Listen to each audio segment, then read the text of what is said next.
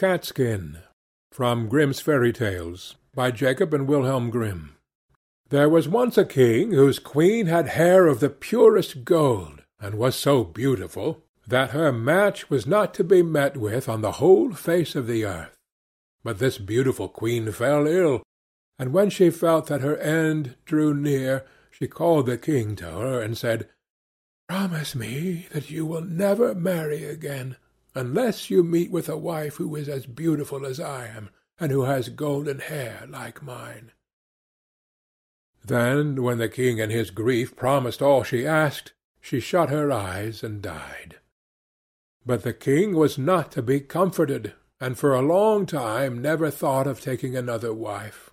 At last, however, his wise men said, "This will not do. The king must marry again, that we may have a queen." So messengers were sent far and wide to seek for a bride as beautiful as the late queen. But there was no princess in the world so beautiful, and if there had been, still there was not one to be found who had golden hair. So the messengers came home, and had all their trouble for nothing. Now the king had a daughter, who was just as beautiful as her mother, and had the same golden hair. And when she was grown up, the king looked at her, and saw that she was just like this late queen. Then he said to his courtiers, "May I not marry my daughter? She is the very image of my dead wife. Unless I have her, I shall not find any bride upon the whole earth. And you say there must be a queen." When the courtiers heard this, they were shocked, and said, "Heaven forbid that a father should marry his daughter. Out of so great a sin no good can come." And his daughter was also shocked, but hoped the king would soon give up such thoughts. So she said to him, "Before I marry anyone, I must have 3 dresses. One must be of gold, like the sun, another must be of shining silver, like the moon, and a third must be dazzling as the stars. Besides this, I want a mantle of 1,000 different kinds of fur put together, to which every beast in the kingdom must give a part of his skin." And thus she thought he would think of the matter no more. But the king made the most skilful workman in his kingdom weave the 3 dresses, one golden like the sun, another silvery like the moon, and a third sparkling like the stars. And his hunters were told to hunt out all the beasts in his kingdom, and to take the finest fur out of their skins, and thus a mantle of 1,000 furs was made. When all were ready, the king sent them to her. But she got up in the night, when all were asleep, and took 3 of her trinkets, a golden ring, a golden necklace, and a golden brooch, and packed the 3 dresses, of the sun, the moon, and the stars, up in a nutshell, and wrapped herself up in the mantle made of all sorts of fur, and besmeared her face and hands with soot. Then she threw herself upon heaven for help in her need, and went away, and journeyed on the whole night, till at last she came to a large wood. As she was very tired, she sat herself down in the hollow of a tree, and soon fell asleep, and there she slept on till it was midday. Now, as the king to whom the wood belonged was hunting in it, his dogs came to the tree, and began to sniff about, and run round and round, and bark. "Look sharp," said the king to the huntsman, "and see what sort of game lies there." And the huntsman went up to the tree, and when they came back again, said, "In the hollow tree there lies a most wonderful beast, such as we never saw before. Its skin seems to be of 1,000 kinds of fur, but there it lies, fast asleep." "See," said the king, "if you can catch it alive, and we will take it with us." So the huntsman took it up, and the maiden awoke and was greatly frightened, and said, "I am a poor child that has neither father nor mother left. Have pity on me, and take me with you." Then they said, "Yes, Miss Catskin, you will do for the kitchen. You can sweep up the ashes, and do things of that sort." So they put her into the coach, and took her home to the king's palace. Then they showed her a little corner under the staircase, where no light of day ever peeped in, and said, "Catskin, you may lie and sleep there."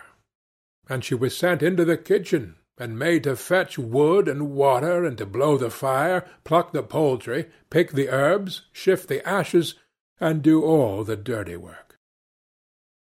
Thus Catskin lived for a long time, very sorrowfully. "Ah, pretty princess," thought she, "what will now become of thee?"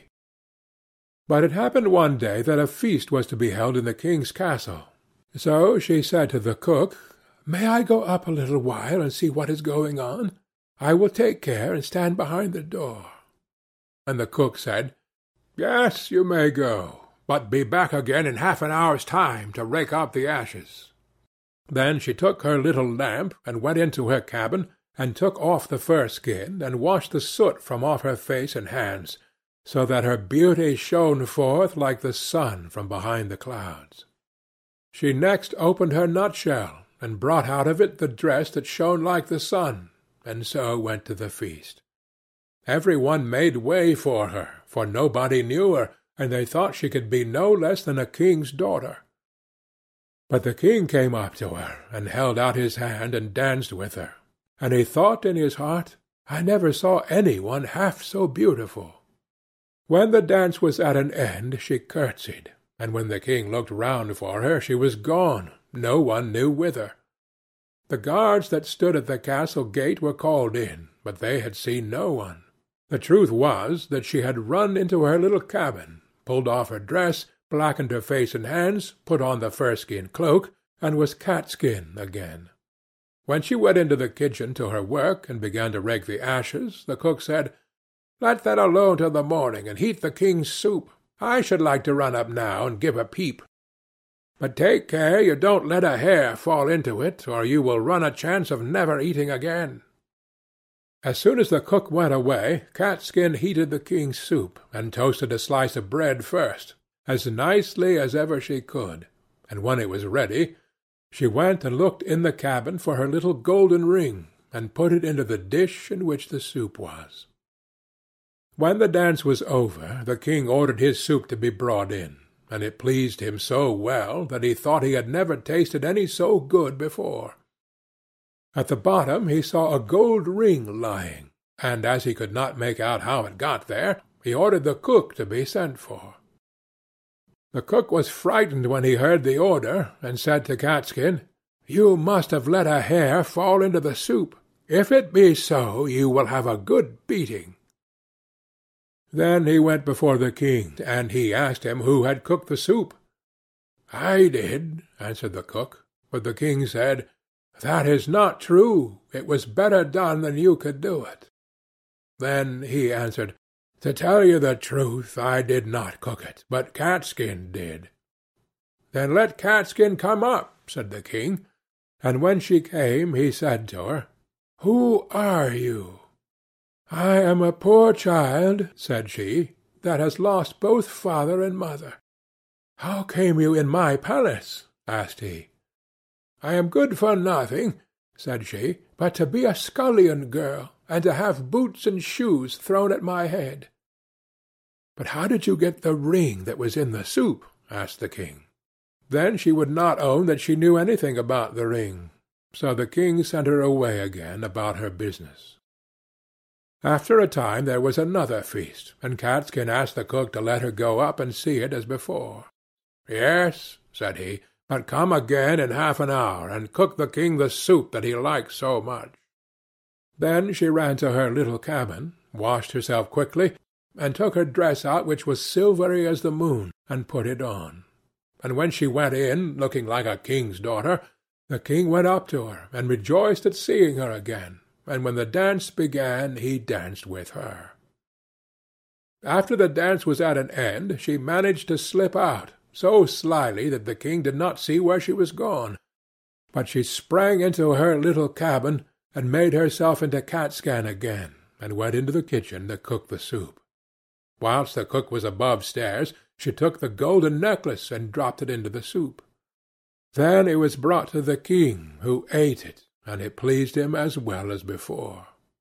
So he sent for the cook, who was again forced to tell him that Catskin had cooked it. Catskin was brought again before the king, but she still told him that she was only fit to have boots and shoes thrown at her head. But when the king had ordered a feast to be got ready for the third time, it happened just the same as before. "You must be a witch, Catskin," said the cook, "for you always put something into your soup so it pleases the king better than mine." However, he let her go up as before. Then she put on her dress, which sparkled like the stars, and went into the ballroom in it, and the king danced with her again, and thought she had never looked so beautiful as she did then. So, whilst he was dancing with her, he put a gold ring on her finger without her seeing it, and ordered that the dance should be kept up a long time. When it was at an end, he would have held her fast by the hand, but she slipped away, and sprang so quickly through the crowd that he lost sight of her, and she ran as fast as she could into her little cabin under the stairs. But this time she kept away too long, and stayed beyond the half-hour, so she had not time to take off her fine dress, and threw her fur mantle over it, and in her haste did not blacken herself all over with soot, but left one of her fingers white. Then she ran into the kitchen and cooked the king's soup, and as soon as the cook was gone, she put the golden brooch into the dish. When the king got to the bottom, he ordered Catskin to be called once more, and soon saw the white finger and the ring that he had put on it whilst they were dancing. So he seized her hand, and kept fast hold of it, and when she wanted to loose herself and spring away, the fur cloak fell off a little on one side, and the starry dress sparkled underneath it. Then he got hold of the fur and tore it off, and her golden hair and beautiful form were seen, and she could no longer hide herself. So she washed the soot and ashes from her face, and showed herself to be the most beautiful princess upon the face of the earth. And the king said, "You are my beloved bride, and we will never more be parted from each other." And the wedding feast was held, and a merry day it was, as ever it was heard of or seen in that country, or indeed in any other. End of Catskin.